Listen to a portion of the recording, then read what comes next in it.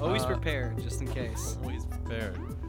Well, why, hello there, dear listener. We're back. If I sound funny, it's because I'm using Mac's mic, and Mac is using my mic for reasons that we won't bore you with. But just know that that's true. Know that we're always improvising, in order to bring you the jazziest podcasting experience possible. I also want to quickly shout out at the top of the show, my friends from the WhatsApp group that I've been proselytizing our podcast in. What's up, guys? You know who you are. Anyway, how you doing, Mac? Good. I'm glad that you're making your missionary rounds on WhatsApp. I am. Wouldn't have like expected that. Saint John the Baptist out here in the wilderness, wandering around with my own severed head in my hand, from WhatsApp to WhatsApp, trying to get people to listen to our shitty podcast. Hell And yeah. you know, I'm getting there little by little. Power to you, man. Thanks, man. Yeah, you can't sleep on this in this game. Lot of lot of contenders. And it's sort of for that very reason that we're gonna mix up the format a bit today. Got a special app. We got a special app, sort of special format. We are dimming lights, drawing the curtains, and bringing out the highly flammable celluloid film for a little Futurizao movie episode. Oh shit. We're watching we watched a film today, or for today's episode, and we're going to talk about it. It's a bit of an interesting one. Nothing too high concept. Not even a very good movie, if you ask me. Although, we're going to get into this. But it's interesting on a number of levels, both for its subject matter and then on a more meta level, like what it is as a sort of document of its time and place and so forth. But here I am rambling on. Mac, what did we watch, and will you give us a bit of a rundown? Sure. Yeah. Well, we very Futurizao, at least in concept. Movie we watched. It's called The Men Who Stare at Goats. Had to get that in there. What's it from? It's from 2009, so it's a little bit of a oldie, but not too old. It's 2000, like the late aughts, like pre-tens was a really special time in film. I feel like Hollywood was really feeling their oats at that time, and there were a lot of like sort of procedural, like goof 'em up comedies that came out that people just loved. Like that was sort of the golden era, like 08, 09 was sort of golden era Apatow. Yeah. You know what I mean? Yeah. Well, that's when all the Will Ferrell movies were in their stride, right. like Step Brothers, and Anchorman, like all that shit. You've got your fucking you've got your Knocked Up. People were like Pineapple Express. Pineapple Express, indeed. Great movie. That's a legit Seth great Rogen's movie. laughs just sort of echo throughout this sort of dismal canyon. They just forever and ever. You never know from whence they came or when they'll ever end. But yeah, it was an interesting time. I mean, clearly not like a period of like. I feel like right now when movies come out, they're extremely self-conscious. Like every movie. Right. I mean, even setting aside like every movie trying to be like woke and topical and and like, oh, we're really dishing on the subjects of the day. I feel like it's hard. Like we live in a very like sweaty, self-conscious time for art generally, and specifically movies. I think everyone's very bent out of shape about being important and like capital letters saying something. Take us back to 09. we were just loosey goosey, just Loosey-goosey. riffing, just feeling so good. So yeah, that and I think that comes into play. I mean, you can sense that in this film, The Men Who Stare at Goats, which yes is a 2009 feature by Grant Heslov, bit of a no name. He directed Catch 22 as well, which came out in 2019. Obviously an adaptation of the celebrated novel by Joseph Heller. Again, a bit of a war is crazy movie, which is very much what this one is.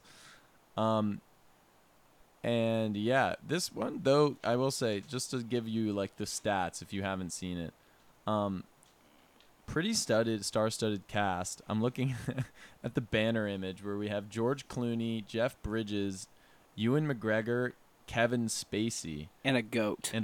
naturally, not to be left out. One of the more famous goats in Hollywood. He doesn't have a name, but he works a lot. He's doing very well for himself. I think he had a drug problem too. Yeah, well, he's doing much better now.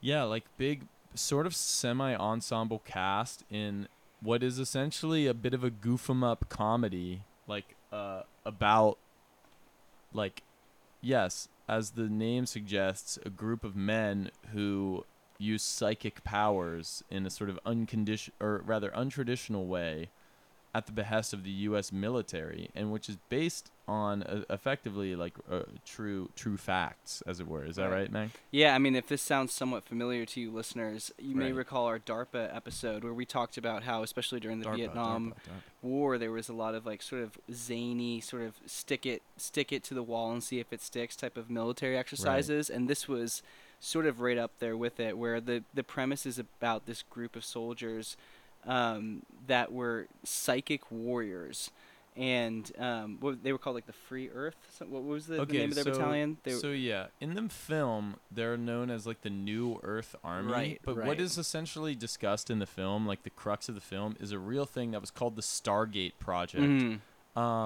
which was established in 1978 by the Defense Intelligence Agency, which is one of the like fucking 24 intelligence agencies that we have, and their brief was essentially to like explore the potentials of, expand the pineal gland of the U.S. of the old G.I. Joe, primarily, and this is what the movie goes into, which we'll talk about the plot and so forth, but they were like one of their main sort of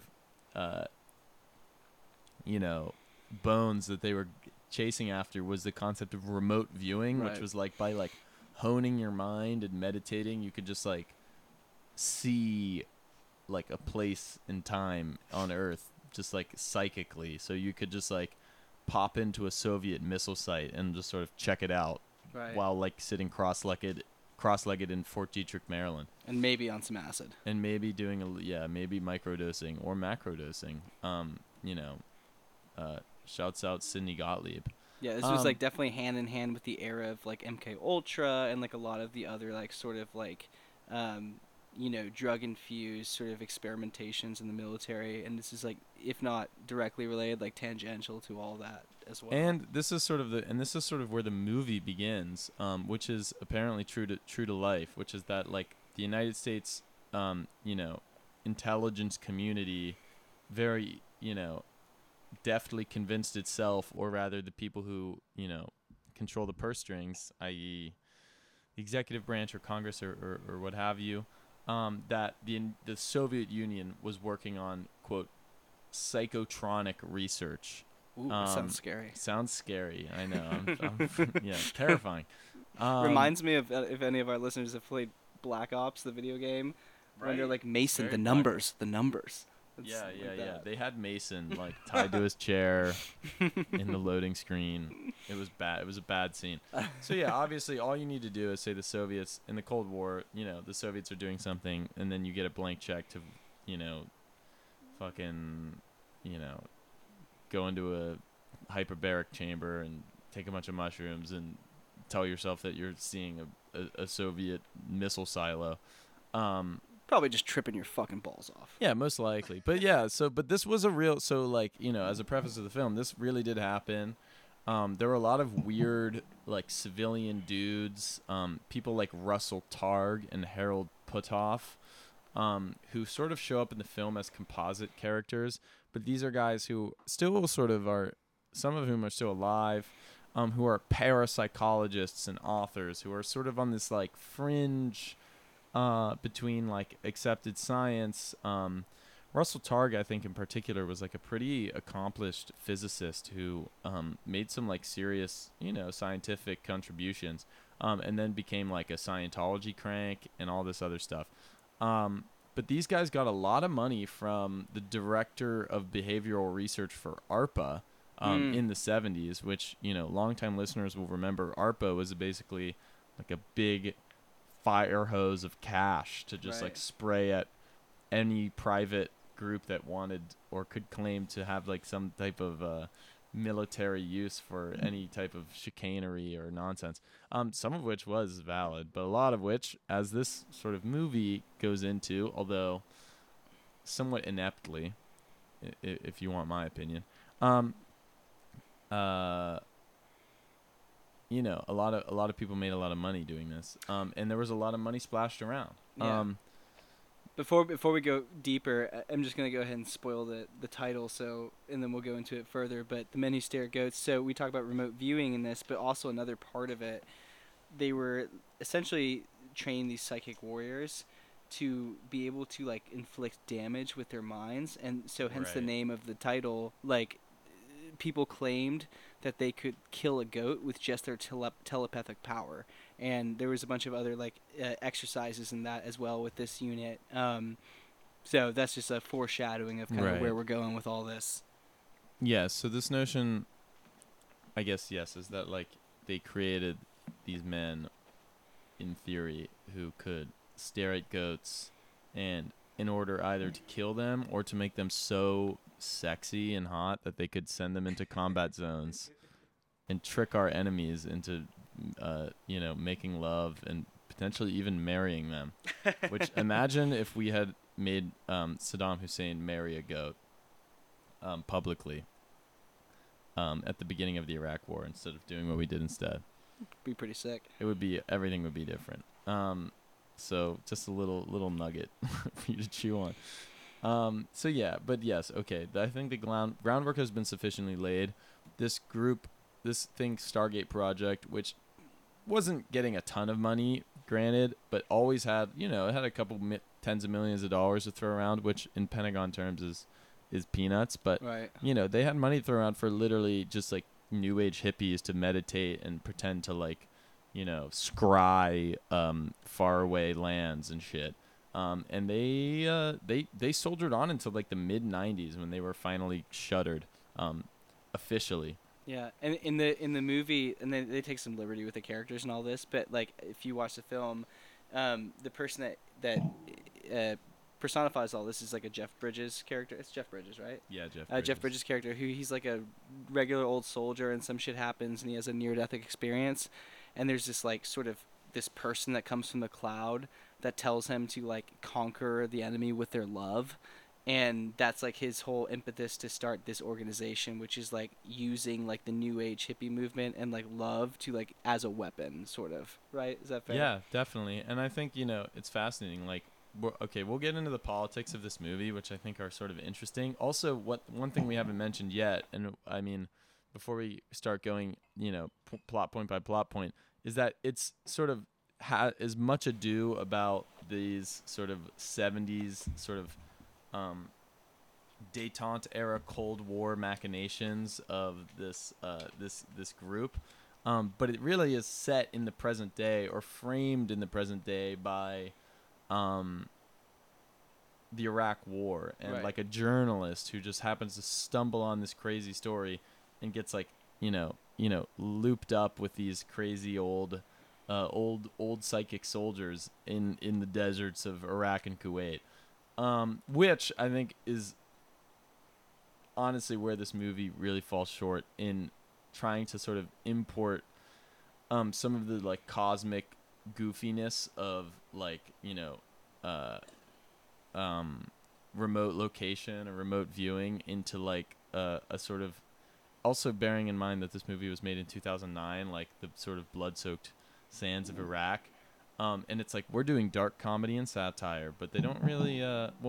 Maybe I'm getting ahead of myself. But okay.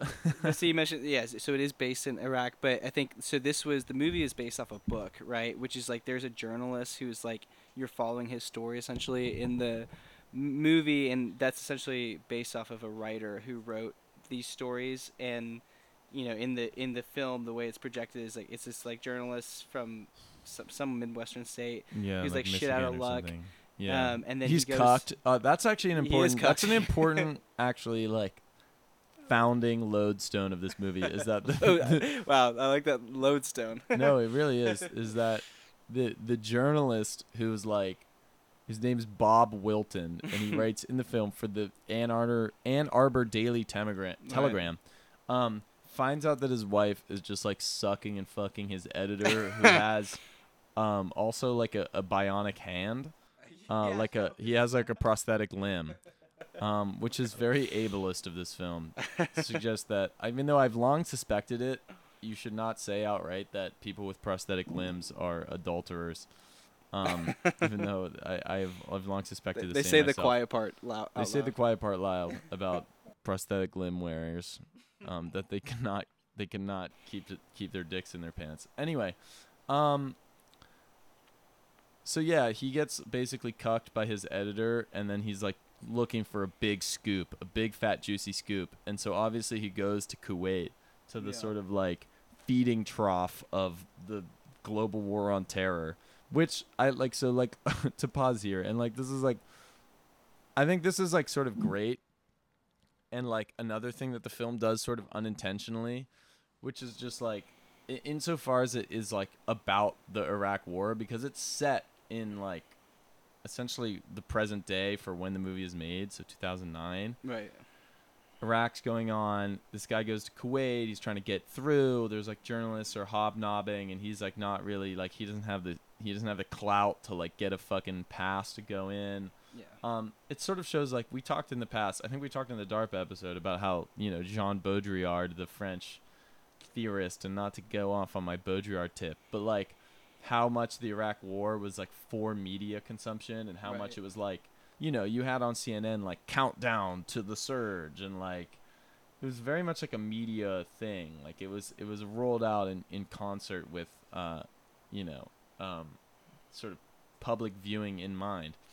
So I think that it's funny that that's sort of how the movie is set up, as like this journalist who's just like been cucked, and he's like, how am I gonna get my mojo back? Yeah, well, it's like this is a war, but it's like it's set up as like his gap year or some shit. At like in college to like go and like, oh fuck, like I have figured. Not a single like, and not to be like it's not trying to be like a drab and like moribund moralist about how bad Iraq was. Obviously, it was like one of the worst crimes of the past century, and like that should not be understated.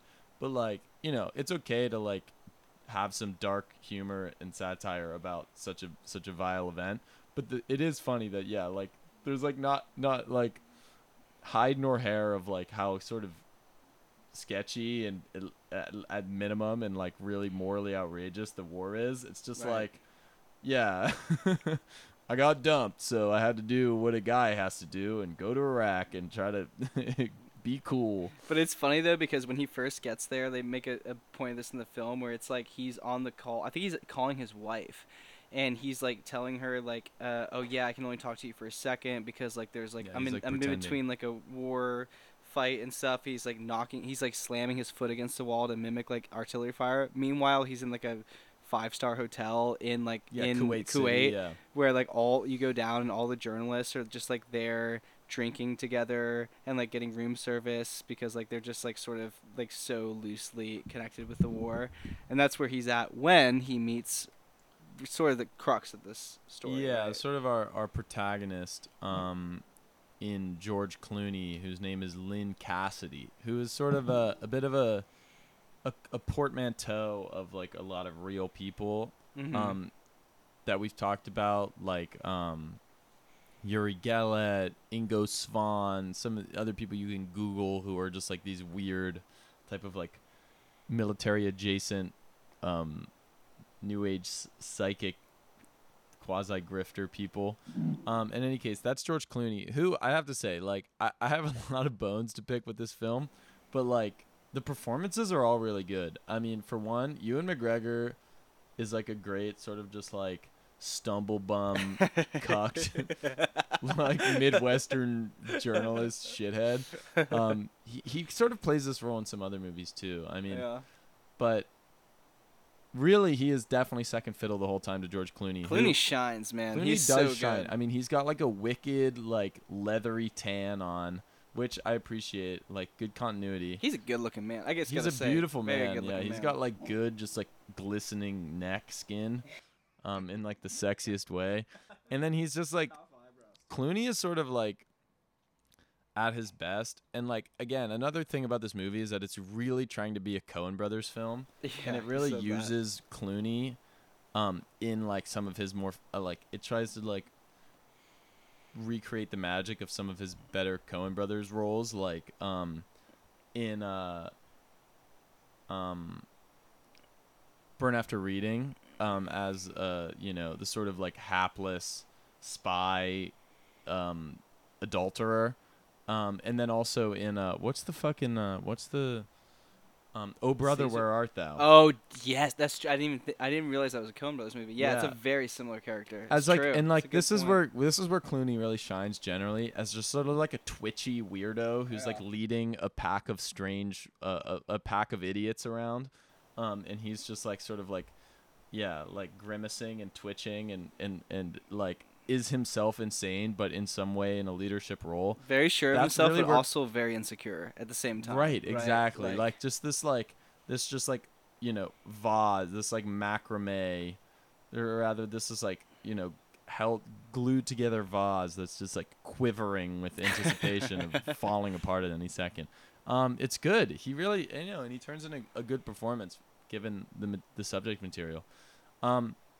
So yeah, as far as the story goes, him and Ewan McGregor meet at the bar by happenstance. Ewan McGregor's he's once again thwarted trying to find a way in Iraq so he can write a sexy story to own his wife who cheated on him, and he happens upon this dude Lynn Cassidy, in like the bar of the hotel, and they get to talking, and he finds out that this guy is under false pretenses, in order to do what we don't quite know, but then by merit of a past interview that Ewan McGregor did with someone who he dismissed as a total crank back stateside, he learns that this is Lynn Cassidy, who has spooky connections to a sort of like DARPA adjacent program. So he latches on to him, and before long, like they find themselves crossing the border into Iraq with sort of unclear goals. Cassidy spills the beans to him that he was a psychic warrior, a Jedi is what they call them in the movie. Right, which Jedi does set up warrior. a very cute scene, with George Clooney explaining what a Jedi is to Ewan McGregor, who famously is like a literal Jedi in the. Obi-Wan, if He's y'all Obi-Wan, remember. yeah. It is cute. I appreciate it. But yeah, so like that beginning interview that Jonah mentioned was like there was this where who Ewan McGregor thought was a crank stateside, but is this man who claimed that he could kill a goat with his mind. And then when he's talking to George Clooney's character kind of reaffirms that, and so Ewan McGregor looking for some sort of lifeline for some story, he says like, oh, like you're the real deal, you're the psychic warrior, like I'm gonna follow you, and just sort of be like the classic fly in the wall journalist who's like Gadfly. doing a story. And so then that's how they make their way into Iraq, right? Yeah, so basically they end up in Iraq under like mysterious. I mean, at this point, George Clooney's character is like, "Oh, I'm a private contractor. I'm here for some mundane reason." Quickly, we learn that he's actually like a reactivated agent. I mean, we learn that later, but as they're in Iraq, I mean, and this is where like the tone of the movie is very like, it's goofy. It's sort of like Three Stooges. It's very honestly, and again, like, this is not necessarily like a knock, and I think he does it sort of well, the director Heslov, but he's like, it's such a portmanteau. It's such a send up of a lot of like Coen Brothers films. Right. You know what I mean? In terms of like the way that certainly Clooney being this sort of like Odysseus type character who's Right. like on this quest of like Lord knows when or how it will end, but he's just like carried on by God. And like, you know, you just have Ewan McGregor who's along for the ride, and like that's very Brother Where Art Thou. Yeah. He's also like a spook, he's a spy, very Burn After Reading. Yeah. And like the tone of the film and like some of the dialogue, it's like very clearly he's like aping some his betters in the Coen brothers, which is like, you know, like fine, like, you know, do your thing, riff, like steal from people who are more talented than you. That's the essence of art. And it doesn't, and again, like I don't want to say, like I think broadly speaking it works, like scene for scene, it's like it engages you. Yeah. But I was gonna say, like, they spend a lot of that middle territory, like a lot in of flashbacks. Yeah, it's like a lot of that territory when they're in Iraq is like it's essentially They're they'll do road tripping. flashbacks to Cassidy explaining his time around the Vietnam era of like being a trainee. How and, like, he got this, to be like a psychic spook. Yeah. Yeah. Wait, do you want to tell us a little bit about like what the movie gives us as far as plot exposition for that? Yeah. Well, I mean, we said it a bit briefly, but like, so that Jeff Bridges character, he's like essentially the commander for this like unit, and Lynn Cassidy was like his sort of like Protege. his star, like the protege, right? And so they did a lot of like most of it in there is like it's like meditation, hippie movement type of stuff, but like they would do things where Lynn, because he was a protege, would be able to, you know, they had a scene where there would be like a bunch of lockers, and they would ask him like what's in so and so locker, and he would just with his mind be able to predict it. And he said, like, iconically, he said it's a man in a chair, and they opened it up and it was a picture of Abraham Lincoln's like monument, Yeah, the shit Lincoln like that. Memorial. And they did a bunch of stuff. There's also like a lot of like comedic elements of it where like they like there's this contrast between like they're doing the hippie like sort of like new age stuff, but also they're learning combat shit. Like there's a character there who's like this like sort of like just beefy like marine dude who they flash back to him of like deadlifting shit with his balls, and like Yeah, he's classic and like classic bit. What was the other movie? Sorry to interrupt. What's the other film from this period where there's like a joke that hinges on a guy lifting shit with his nuts? Is that from Dodgeball? Do you know what I'm talking about? oh, maybe it's from Dodge. I mean, I don't remember. Dude, There's I've like watched another Dodgeball so whole many joke times, I about should a know. guy whose like whole thing is that he's like can lift shit with his nuts. Yeah.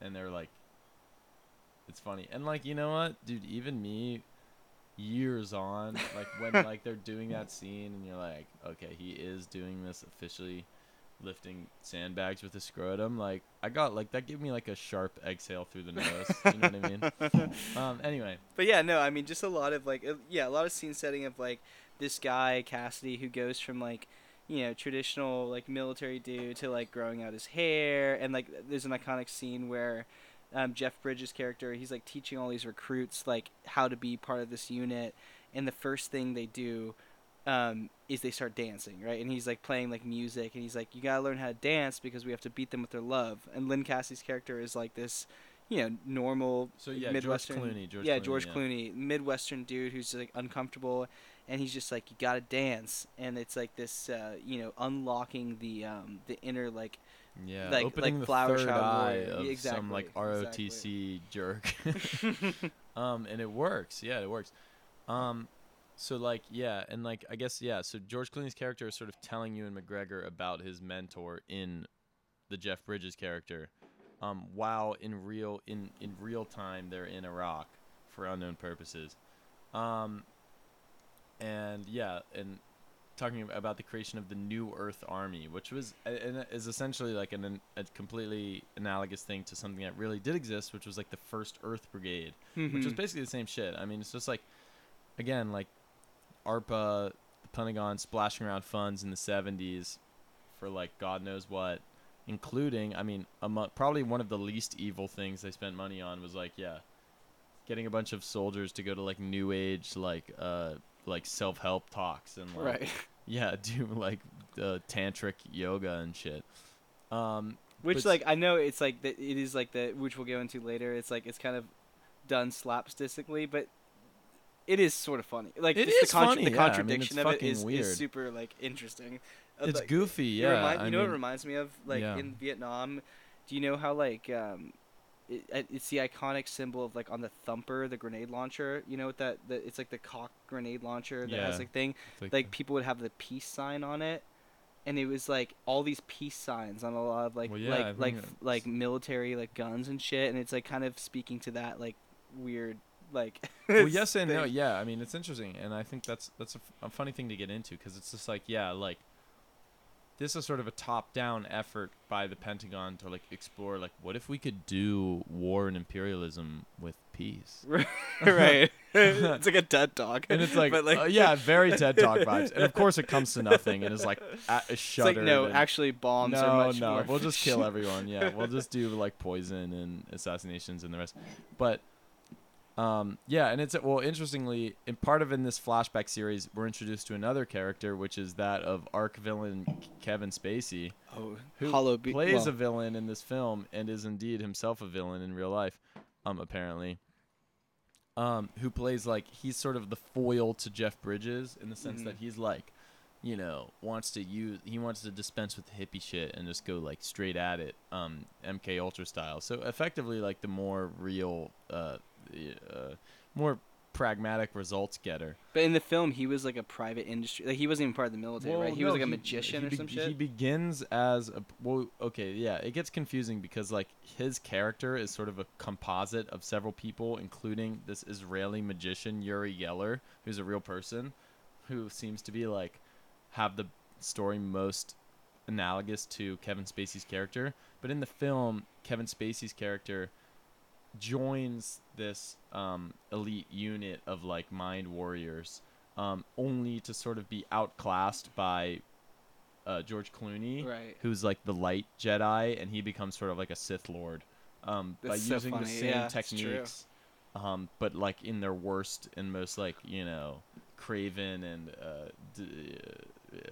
maleficent ways. It's funny. There is probably a whole nother podcast that's like the analysis could just be the Star Wars. The movie's not really worth. It's probably not even worth this podcast, but it's definitely not worth another one. But yes, you're right. Yeah, because there's like in the whole Star Wars element. I mean, granted, they're literally name checking Jedi's like 10 minutes into the movie. Anyway, so this is all sort of happening as they're cruising through the Iraqi desert. I have to point out, in what appears to be a Chrysler Sebring, which seems like I don't know. They're like driving on sand roads in a Chrysler Sebring, which is, you know, I don't know. Maybe. It's some beef with Chrysler over here. Basically, though, then they get kidnapped by like insurgents, and there's like a sort of goof 'em up scene where they shoot each other and. Well, yeah. Well, specifically, like so after they get kidnapped, like there's like a private contractor group, well, right? Yes. That, like, after they get kidnapped, they get saved by this group of like Blackwater types, right, who are these private contractors who sort of come to their rescue. Well, no, they rescue themselves, and then they're trying to save the other hostage, who's like some like Iraqi intellectual, like the poor, you know, professor who's just caught in the middle of this whole maelstrom. Well, maybe it's worth lingering on them saving themselves for just a second, though, because it reminds me. So when they're they're abducted by these people who like end up selling them to what's Al Qaeda supposedly, but in that transaction where him and Ewan McGregor are being sold to them, it looks like everything's like done, like oh they're done for whatever, and then the George Clooney character, he like goes for it, where he's like doing the like, because at this point Ewan McGregor, I think he still thinks he's like full of shit, like it's like kind of a crank, but he uses like these like weird eye movements that supposedly like they were able to brainwash people with, and then just like kind of charges one of these dudes with an AK-47 and jumps at him with his hands unarmed, mimicking like this thing that they were taught like in the psychic movement, and somehow like luckily they escape, and then at that moment Ewan McGregor's character is like, oh, maybe he is a Jedi. I don't know. You know? Well, no, wait. I think it's different because what basically happens is that like they're about to be like traded and sold to Al Qaeda by these like random highwaymen, and then Ewan McGregor, in like a sort of Deus Ex Machina says the little line of Arabic that the waiter at the Kuwaiti Right. hotel tells him by saying like, "Don't shoot, I'm a reporter." Ah. So then for some reason that triggers like the other terrorists to start shooting at their kidnappers, and yes, in the middle of that, Clooney does like a sort of like a spinning, like a crane kick jump maneuver that should not, and I think in the movie it's like it shouldn't really have worked, but Yeah, it because does. you're supposed to be with like knives, and he just Yeah. jumps at them with like a bare fist. And So means it shows that he's a real one. But then yeah, they sort of get loose, and then they're like, oh, there's another hostage that they're being exchanged for, so they Right. try to find him, and they accidentally run him over, but he's alive, so they take him.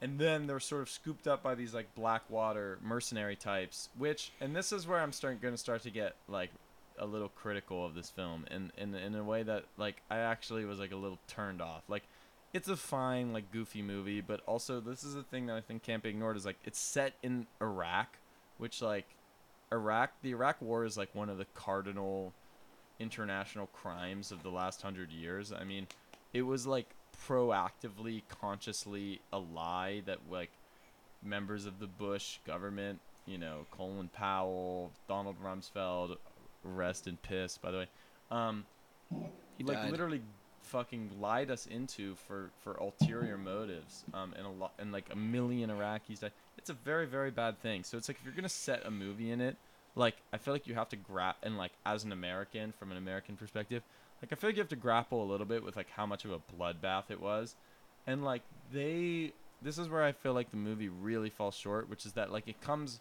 up to the point of saying how bad Iraq was and like how criminal it was, and like can never really get its rocks off beyond being like, oh, these guys were so goofy, aren't we so dumb, like wasn't this so silly, like wow, we did such a bad job. It's like, no, it was like purposely done, and we didn't really do a bad job. We did what we wanted to do, and it was horrible. And so yes, the scene you're talking about is like, and it's like a sort of a funny scene. They get picked up by these like private contractors who are like a bunch of like mercenary dudes with rifles. And like some CEO in the back seat, Yeah, in a suit and shit. Yeah, whose job is like, I'm gonna bring private enterprise to Iraq, which like true, like that was a huge part of the fucking war. It was like getting these like fucking sicko, like some guy who's like a franchise owner of a Long John Silver's to like over to fucking Iraq to start one and like Right. show the Iraqi people democracy and small business ownership. So like in a way, I appreciate that they sort of go there, but then I feel like they give themselves an out, because there's like a shootout where like two different mercenary companies, American mercenaries, start shooting at each other, and that's like the way that our protagonists like escape into a side alley, and Which then supposedly did happen for what it's worth. Like that, I think that was. I'm like a sure based on a all real types of thing. shit like that happened, but like in a way, it just seems really sort of evasive and weird, that like in the movie, like they talk about like, oh, these two mercenary companies, they shot at each other and they injured and then like Ewan McGregor even comes over like to narrate and say 14 people were injured, mostly locals, whereas like, so you're like, okay, like no one got hurt, like a couple people were injured but no one died, like oh my god, like we just cannot stop tripping over our own dicks in this damn country. It's just like, Right. and like, again, not to be like the mega downer, but like if you know anything about like the American mercenary contractor presence in Iraq, one of the most high profile events was the Nisour Square massacre in 2007. So this is 2 years before this movie came out, in which American contractors killed 17 civilians and injured 20 more, basically just spraying down like a market for no reason. And four Blackwater employees were tried and convicted, including of murder, and then all four convictions were, in a little recent news peg, they were all pardoned by Donald Trump in Right. December 2020. Well, So this was like a yeah. huge scandal. And that's like, this movie is like doing fucking kid gloves bullshit, where it's like, oh, it's so goofy and crazy, and you know what I mean? It's like, and at the risk of repeating myself, like, it's like you can do satire about like death and like grisly, bad, awful shit, but I feel like they don't even want to try it. You know what I mean? Right. Well, not to get too off track because we should stay on that for a bit, but maybe we should have led with this. But there is, like, funnily enough, like, sort of a news peg here that makes this relevant that we were talking about last week.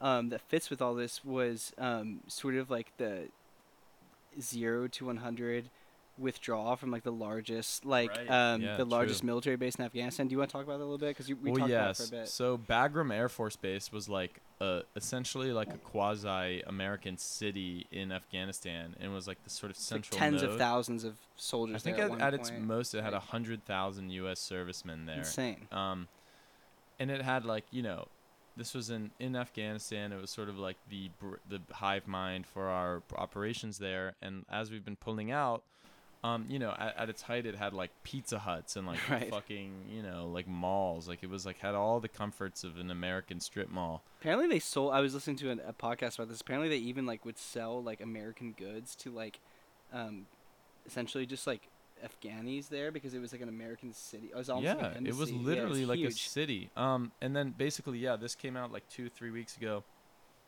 Overnight, we just left. Like we got all the heavy weapons out, left behind a bunch of shit, and just left. And like, Part of like Biden's like declared withdrawal from Afghanistan. Right? yeah, Like, but it's so indicative of like our. I mean, it's good that we're getting out of Afghanistan 100%. And that needs to happen.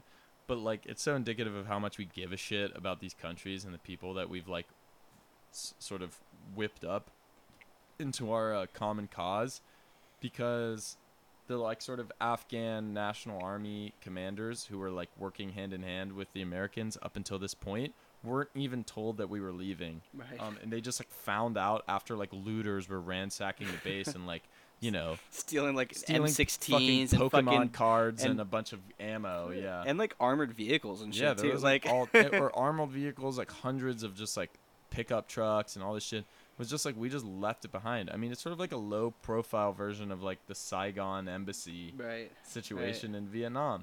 And so yeah, that is an interesting sort of lens through which to view this movie, in which we see sort of us at the height of. I mean, this is pre-surge in Right. Afghanistan. This is still when we were like, Right when Obama was about to do the surge. yeah, is when right, this yeah, like happened. about a year Yeah. right before. And like clearly shit is going sideways, and I think this movie is is like an attempt to grapple with like the fact that this war is a disaster and everything's going wrong, both in Iraq, where it explicitly takes place, and in Afghanistan.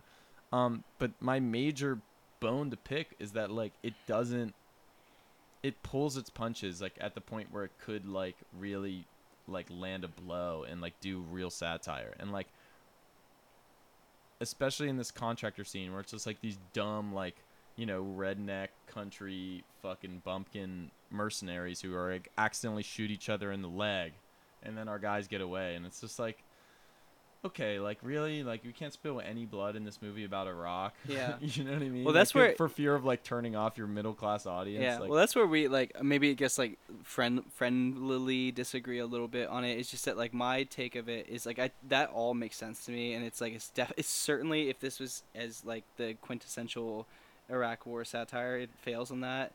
But my sort of like read on it that's more charitable is that like one, it's a 90-minute movie. It's quite short compared to today's standards, and like they're doing a lot is a of tight 90. different like it's a lot of flashback. Like much of the story is like serving to like explain this like Cold War era organization that was like the Psychic Warriors, and like they're like moving between both this narrative that's bringing it forward in the present day, which is the Iraq War, and then also explaining like Cassidy's character, Clooney, explaining like sort of like the Jeff Bridges character, and I think that in that context and fitting it all in 9 minutes, I guess I give them more of a pass of not going too deep into like the intricacies of don't the even Iraq know- War, but like yeah. well, yeah, I don't think you need to go like deep into like here's the Nisour Square massacre and here's how it happened, but like you could just show like you could get a little more gruesome with it, like show some blood, like show some people getting blown the fuck up, like as actually happened. Like Right. Even if it's just a couple of these mercenaries getting their brains blown out, like that would be a little more verisimilitude. You know what I mean? Yeah. Like, Well, there is a it's there's just, a like, there's a tries to character play that it so blows his own soft. brains out, but Yeah, in the end, in like a very sort of like, it's sort of a slapstick fashion, but that's just where I think it's like, it's a sort of insidious because they like acknowledge it's like a limited hangout, you know what I mean, to use to reuse a term I think we've used in the past, of saying like, okay, yes, shit was bad, like this dumb stuff happened, but like it wasn't like this is how it happened. And it's like, no, it was way worse. It wasn't just like mercenaries accidentally shooting each other. It was like mercenaries like going full psycho and like slaughtering civilians and then getting acquitted.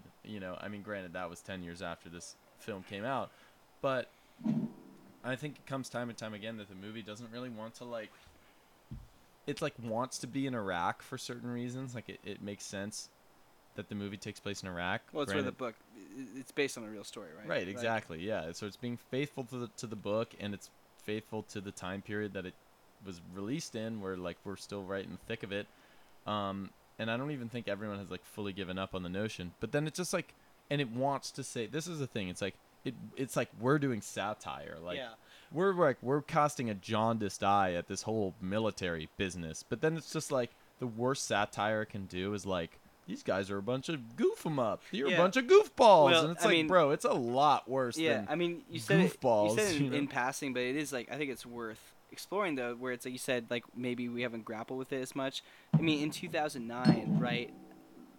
I think people like the stories had come out that had shown that the WMDs were false and all this type of stuff. Oh yeah, that But was like widely known at that point. when we were 2009, we were teenagers or younger, and like I think our generation, it's like our coming of age is the Iraq War, right? And like we're so like, if there's one thing you can say about us and like our whole generation is that we're so disillusioned, and I think much of that is because of the Iraq War.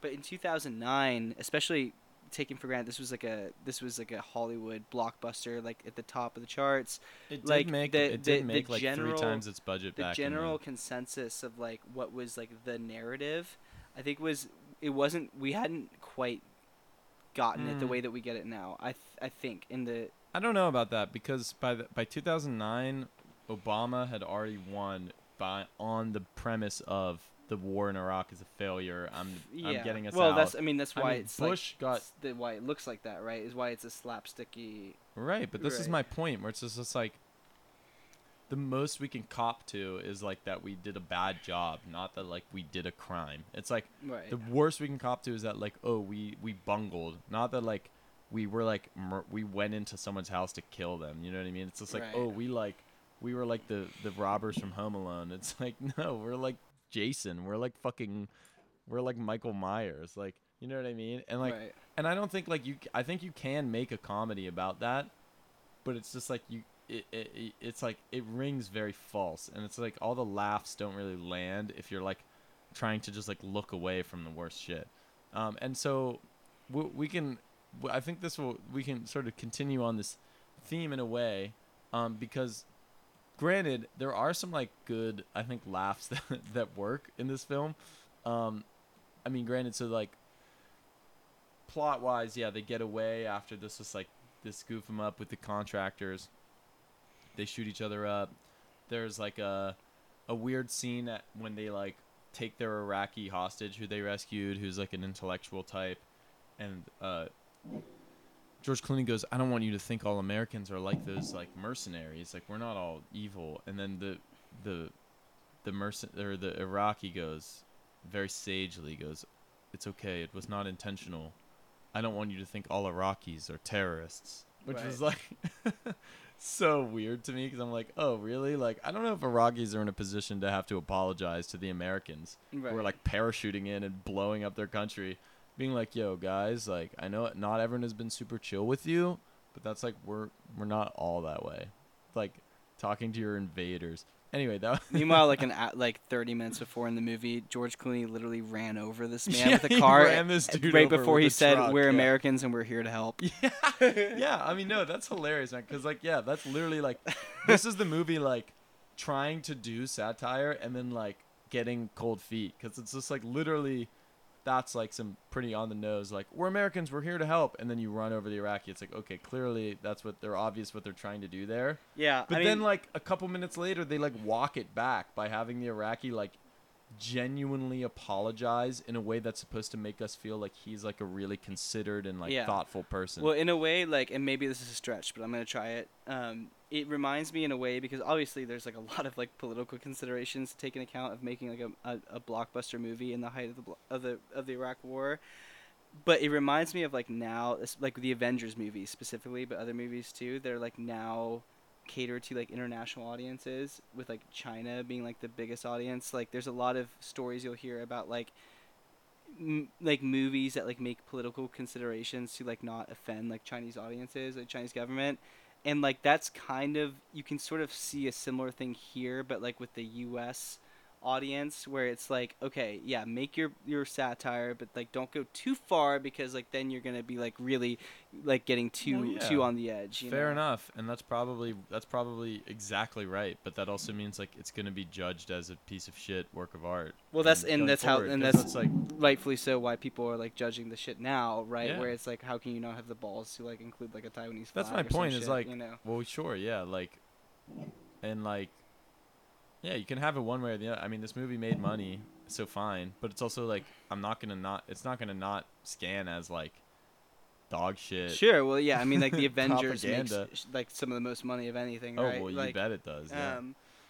yeah. That point definitely taken. But like, that's just my point. Is simply that it's not like exculpating. It's not exculpatory for the filmmakers to be like, well, they had to make money. It's like, okay, well then don't do this film. I mean, do it and make money and do it cynically, and then you're gonna be, you know, you're gonna look like Lenny Riefenstahl, but a lot less skilled. yeah. You know, and people are gonna consider you as such.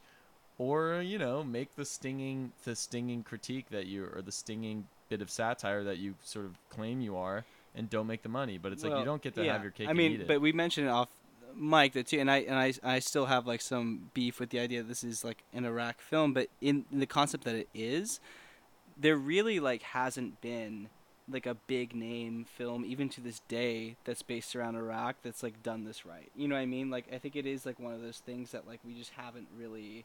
Yeah. It's just like we're not. I don't know if we're not ready for it, or if like the Hollywood's not ready for it, but it hasn't been done well. Where we really grappled with it. There's no money in you telling know. Americans this close to the facts about like what we were all been complicit in. No one wants to hear about it. You know what I mean? Like what I are the think you're right. biggest like the biggest Iraq films are like Hurt Locker and Zero Dark 30. We talked about Hurt Locker, but Zero Dark 30 is like it's pure propaganda, right? Zero like Dark 30 is it's like some pure straight pure up, propaganda shit. and it was like literally, the CIA like literally was like consulted. Right. Straight out. So it is like about as like straight out propaganda as you can get. But even Hurt Locker, which like Yeah. for those who've seen, I do like that I mean, movie it's as a good film. It's a nice, yeah. But- It's like not pleasant. I mean, it's a good, well-made film. Right. And Um, I think that as we talked about off mic, it's like I think it does I would argue it does a good job of exploring like the condition of like the American soldier, but it hasn't like really touched on like the American soul of like what it means to be involved much in this. less the Iraqi soul. I mean, like that's Well, the yeah, thing. or No, just but like the broader context. that's right? the thing, though. It's just like the most intense we can get about this is like how bad it fucked up our boys to go over there, and it's just like, yeah, a lot of our boys were fucked up, but it's like, again, that's like,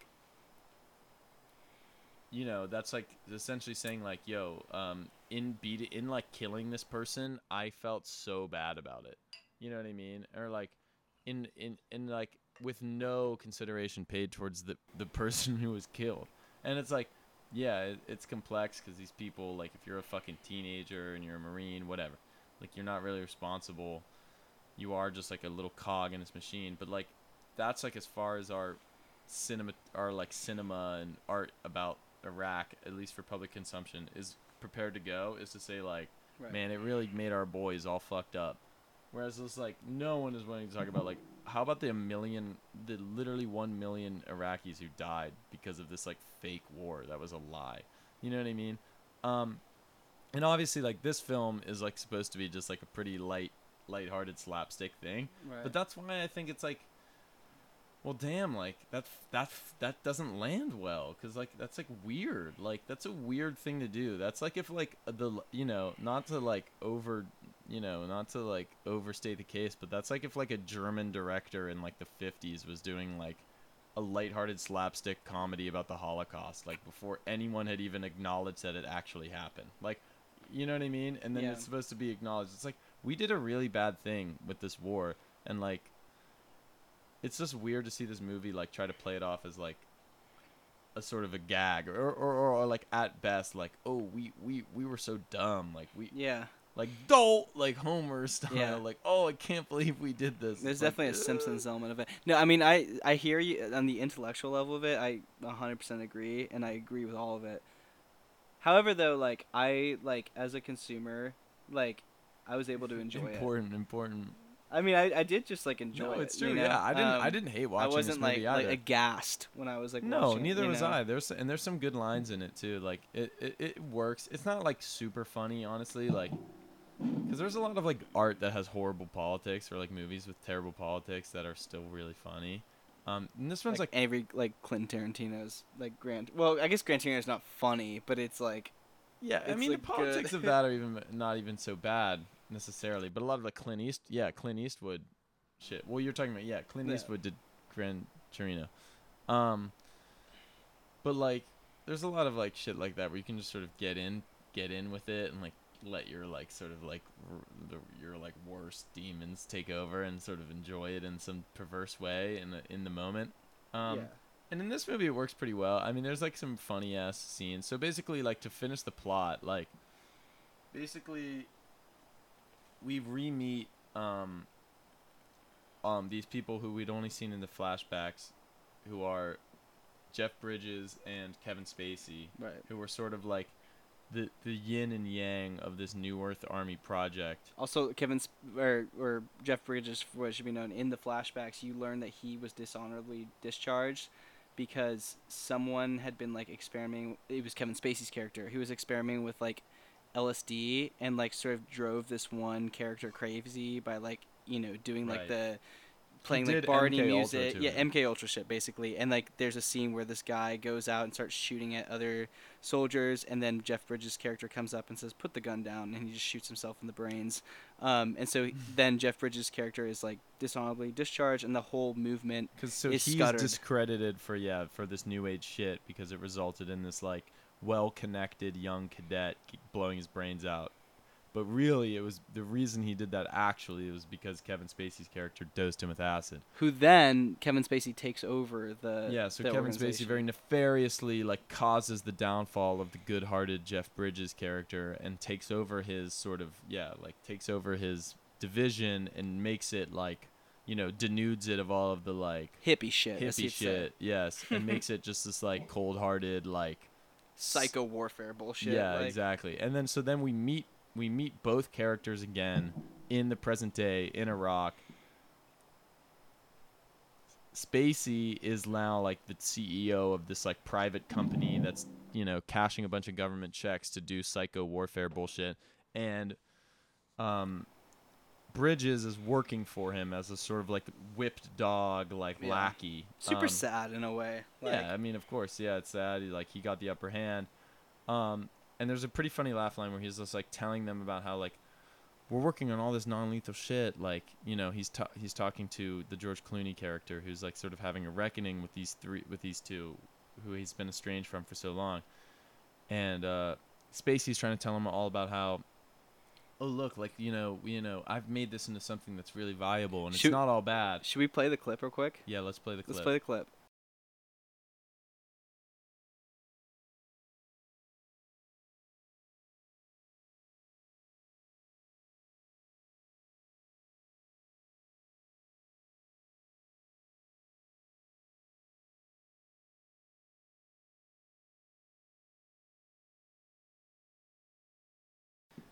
So that was like a good one because that's like, and this is what I'm talking about. Is like this is like one of the few places where the film like strays towards like actually dealing with like the darkness, the dark heart of this whole enterprise. Helps that Kevin Spacey delivered it too. Yeah, He just, who is like a genuine demon in real life.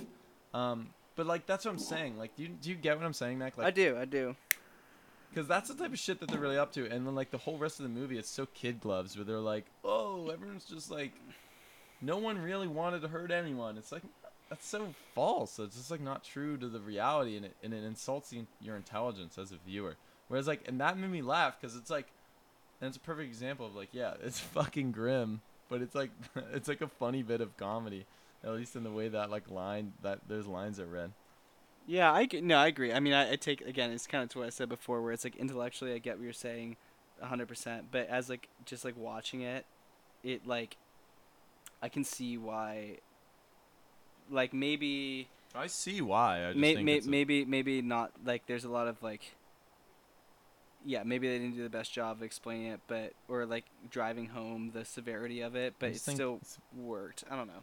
yeah, I mean, you could. It does, and it does. I agree. It does work as like a movie. Like if you just like suspend any like sort of like critical, political analysis, or like you don't think of it in any political terms, which is hard to do. But like it does, like sort of like the beats are there, and it glides along, and it does work, and like you get your sort of like moment because like George Clooney and Jeff Bridges are like down in the dumps. They're like, oh, our shit is bullshit. Like we can't stare at goats. And then like they realize at the end that in fact they can, and they can do it for good. And they sort of get their mojo back by like spiking this whole entire army base's water with acid, and like everyone just goes like goo goo gaga, and starts like jacking off and playing volleyball. And then like they just sort of literally the Bridges character flies off into the sunset in a helicopter, and then Ewan McGregor writes the story up and is cool again, and everyone lives happily ever after, and that's sort of how they tie it up, which is fine. It's neat. It's like a neat little bow on the film. Granted, I could not help but think about the fact that like when you dose a bunch of people with acid without their knowledge, especially when they're like probably like PTSD ridden soldiers right. in Iraq who have guns, like I have a hard time believing they would all be just like playing volleyball and like doing a car wash. Especially when you probably see like a terrorist around every corner. Yeah, I think there would be some a little bit of a foobar situation, perhaps. Like someone drops like a sandwich on the ground, they think it's a fucking bomb. Yeah, or half these dudes who like canonically probably went back, got discharged to the United States, and then like shot up a mall. Not to get too real with it, but those guys. See, this is the movie that Jonah wanted. Yeah, not to I swear it could have been a comedy. No, but yeah, it's cool. It's fine. It works. It works as a plot device, and like. Yeah, you leave the film and it's like it is what it is, baby. But again, I can't help but thinking the movie could have been a lot funnier and a lot like more effective as a satire had they like not pulled the punches on this or that moment. But I agree, it does sort of work, and I think it's sort of like this is something you were saying earlier, Mac. I think this is what we really needed to hear in like 2009. Right. About Iraq. Like it's 2021 now. It's been 12 years. Like we really know how this shit played out. Like there's no mistaking what happened now. But then it was like a little more ambiguous, and I think there was a lot of people who were interested in hearing the fact that like maybe this isn't going to plan, but like it's not. It's just because it's like it's so dumb. Like, and we're just like we couldn't really get it, and like.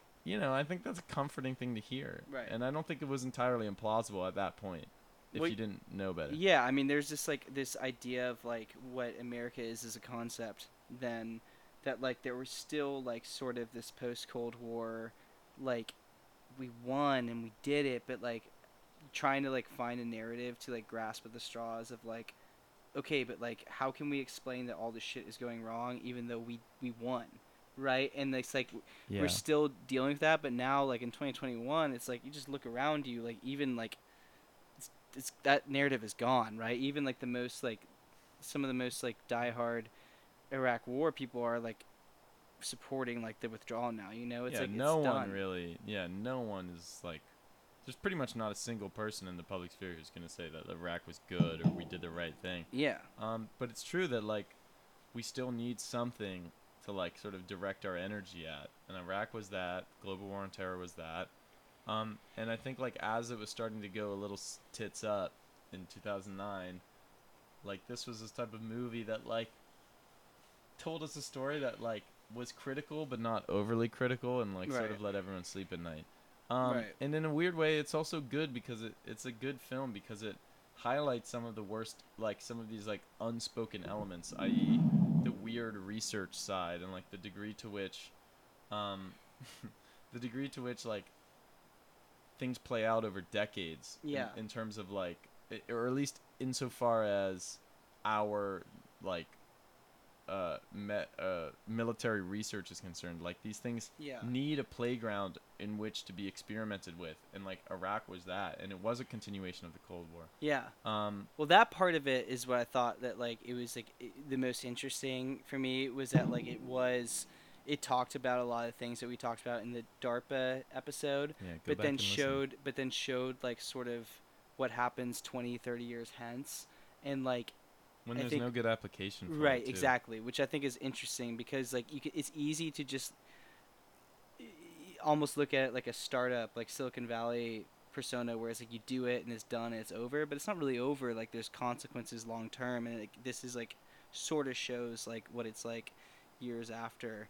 Well, I think Um, it's true. I think that's actually one of the ways in which it succeeds, maybe unintentionally, which is it shows like how old logics are applied to the current situation for no other reason than to have them be meaningful. Like, there's no real reason to have psychic mind warriors when we're in Iraq and Afghanistan, where we're basically like, the war's over like the day it begins. Right. You know what I mean? Like we topple the government in like 6 months.